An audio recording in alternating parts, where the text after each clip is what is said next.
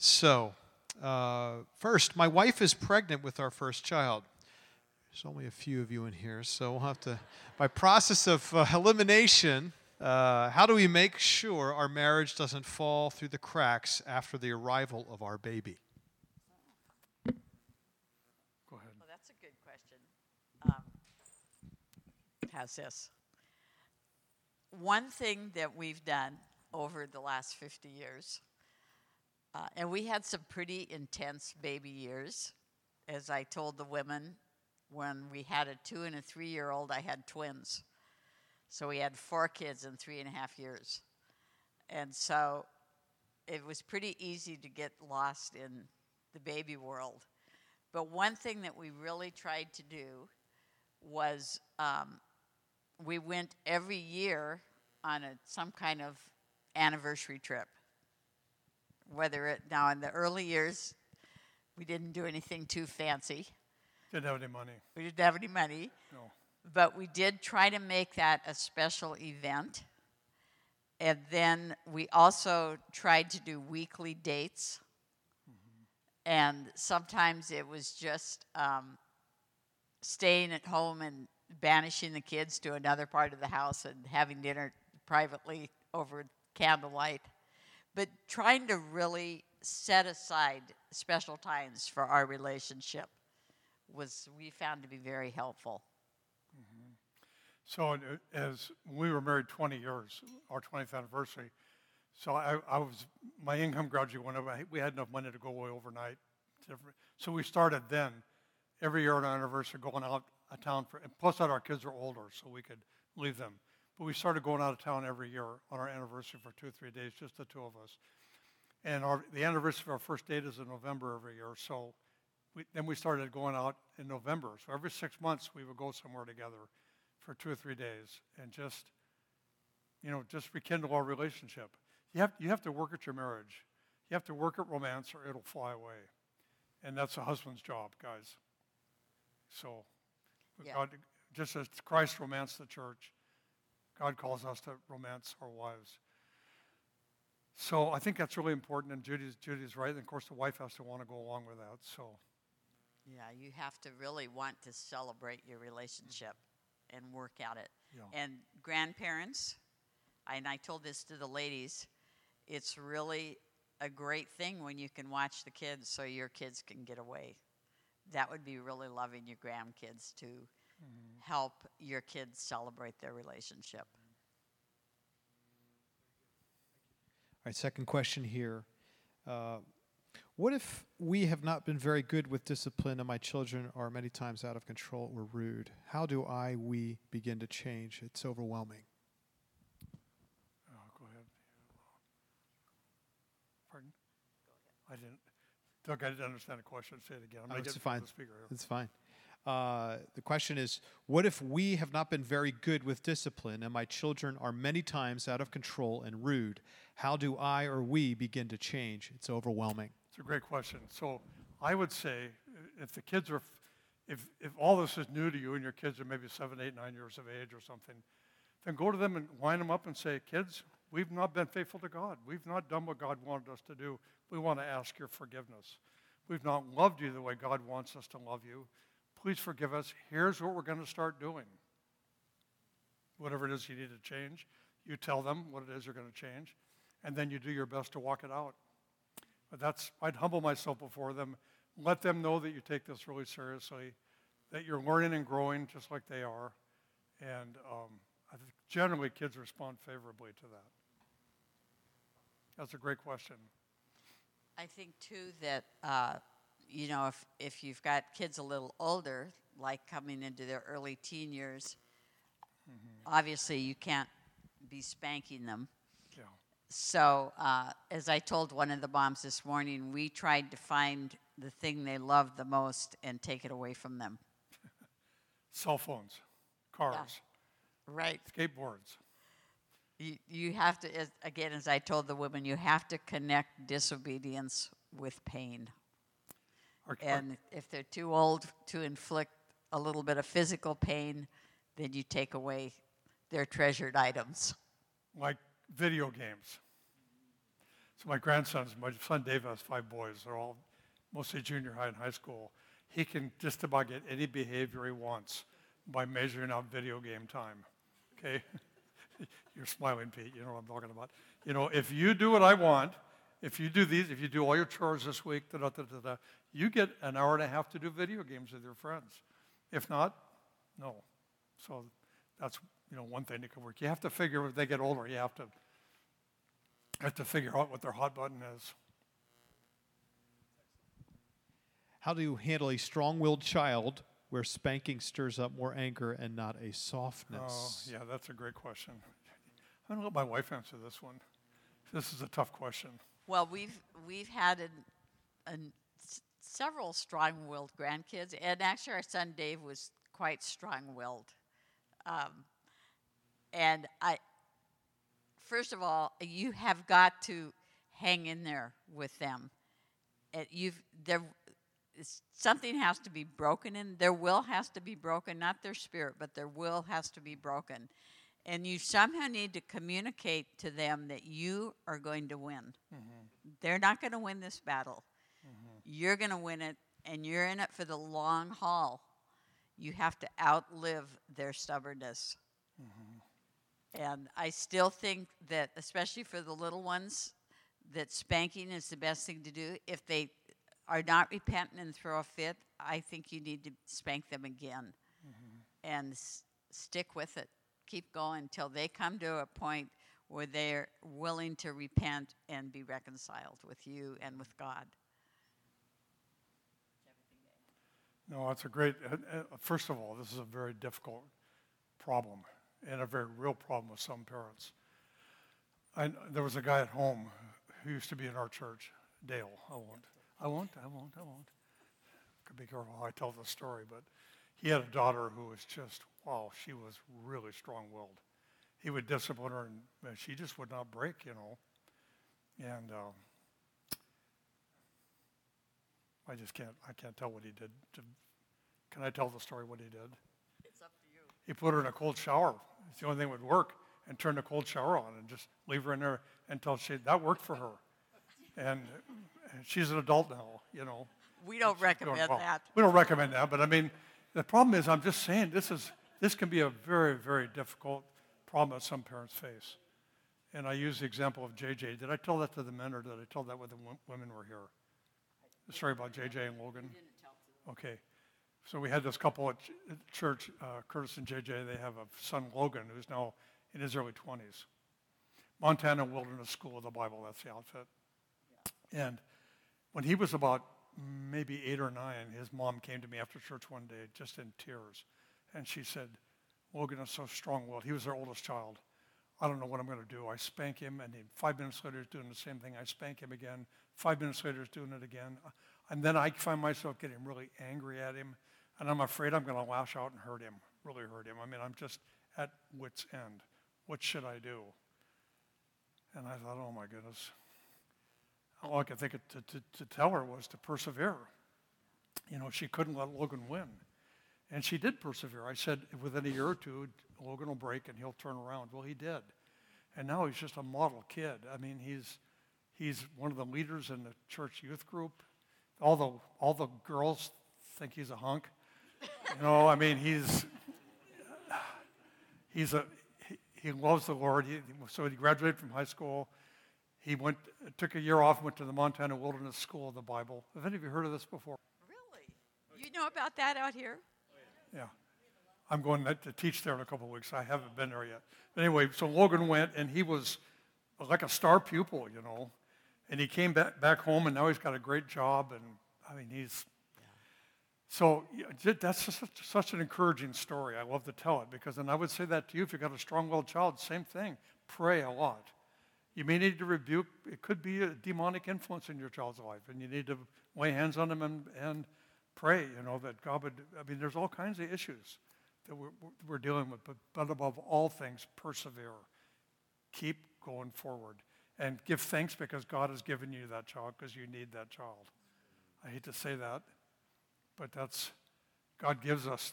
Our children are not an accident. The children we get are part of God disciplining us. So we're disciplining our children, but God has really disciplining us at the same time. And so a child like this can be God building your character. Yeah. I have to say that our son Dave really exasperated me as a kid. As I told the women, some mornings I wanted to just get him up and say, let's just spank you now and get it over with. But you have got to persevere. Yeah. Hang in there. It's a battle. Yeah. And God wants you to win it. And you'll also find, I shared this with the guys, that most of the time strong-willed children become the leaders in the church. So if you've got one of those, the child like that is generally not much affected by peer pressure when they get older because they're strong-willed. And they overcome peer pressure, and they become the leaders. So if you can hang in there with them, say to yourself, I got a diamond in the rough here.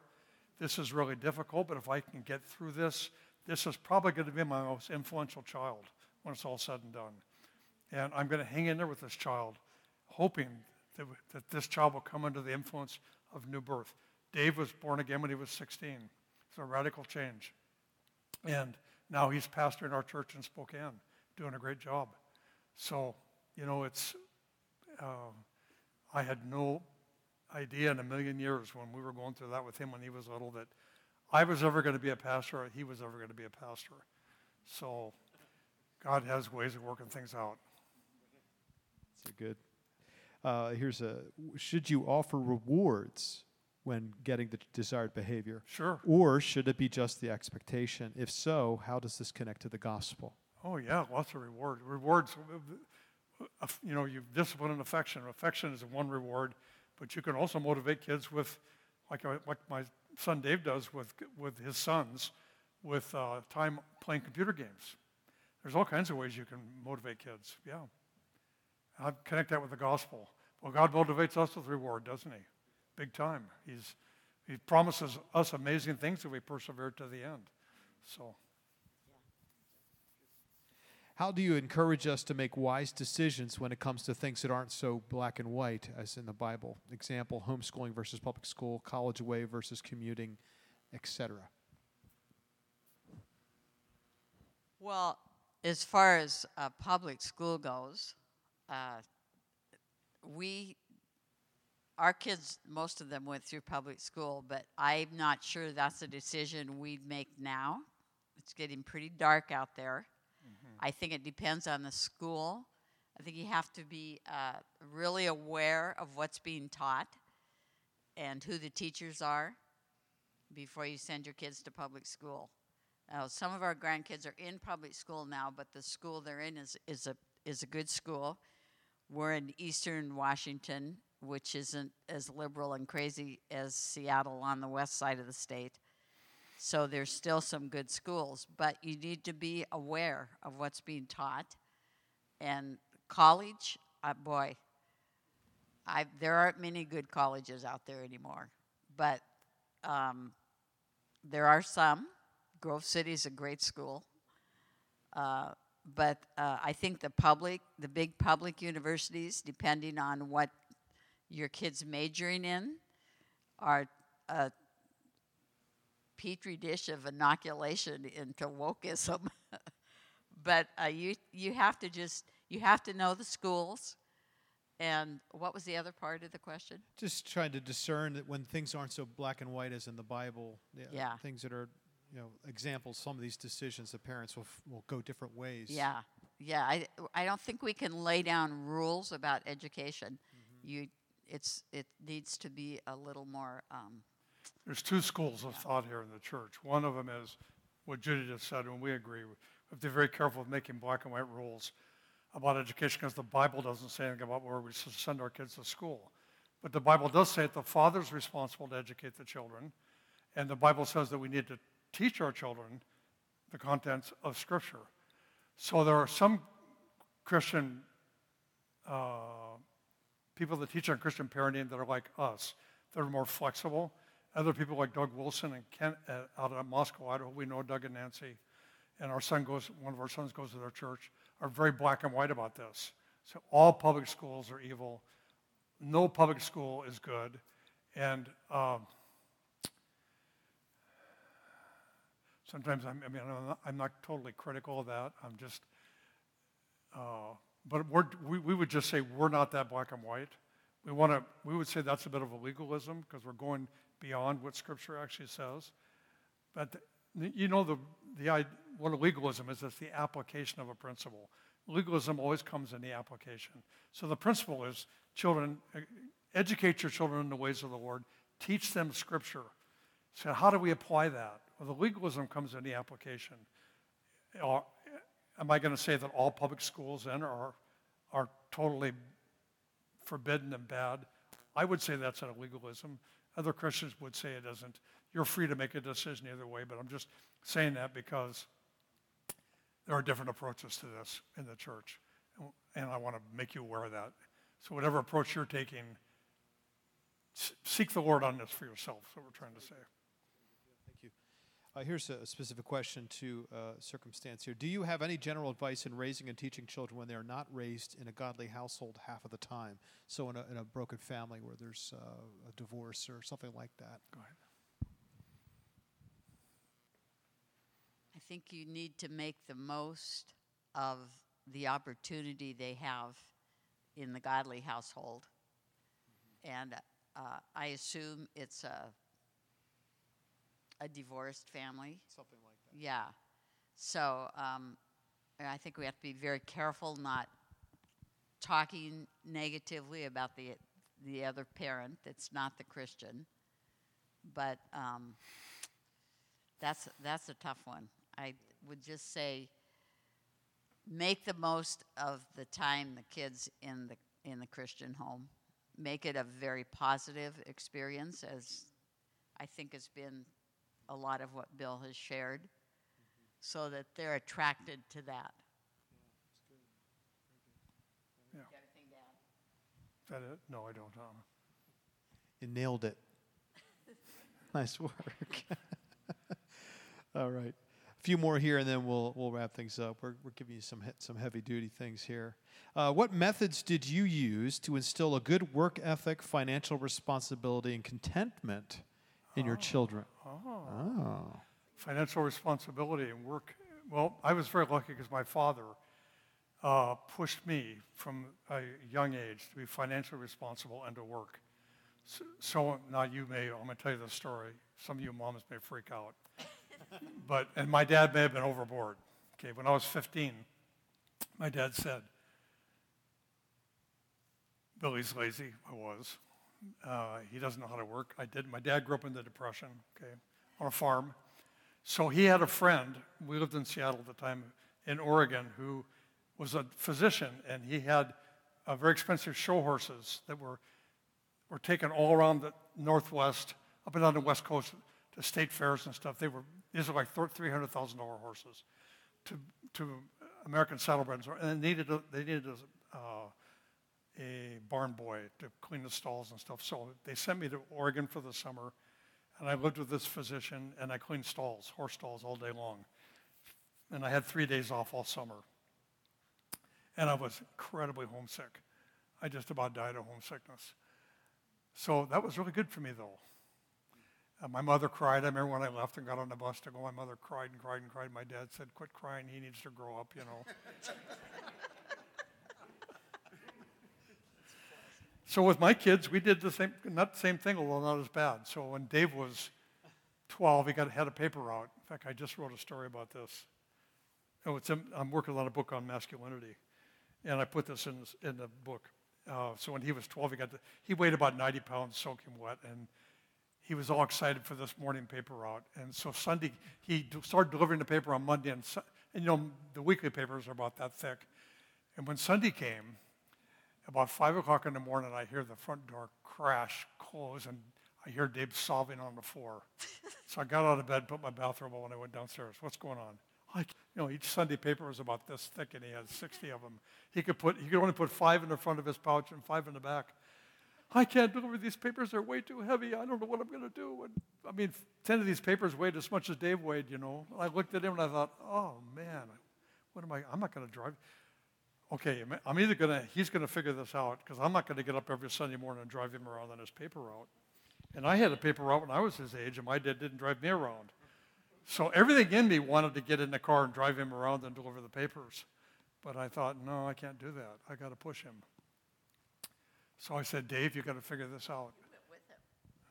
You went with him. First Sunday I You did. walked. Yeah. Did I walk with him? First Sunday. Yeah. Yeah, I can't remember. It was a long time ago. I went with him once. My wife remembers better than I do. But after that, it was, you got to figure this out, Dave, and he did. And it was a growing moment for him. In other words, we have to push our kids. If they wanted a bike, I would say to them, okay, I'll pay for half the bike. You have to pay for the other half. So I made it so they could afford it, but I made it so they had to work for it.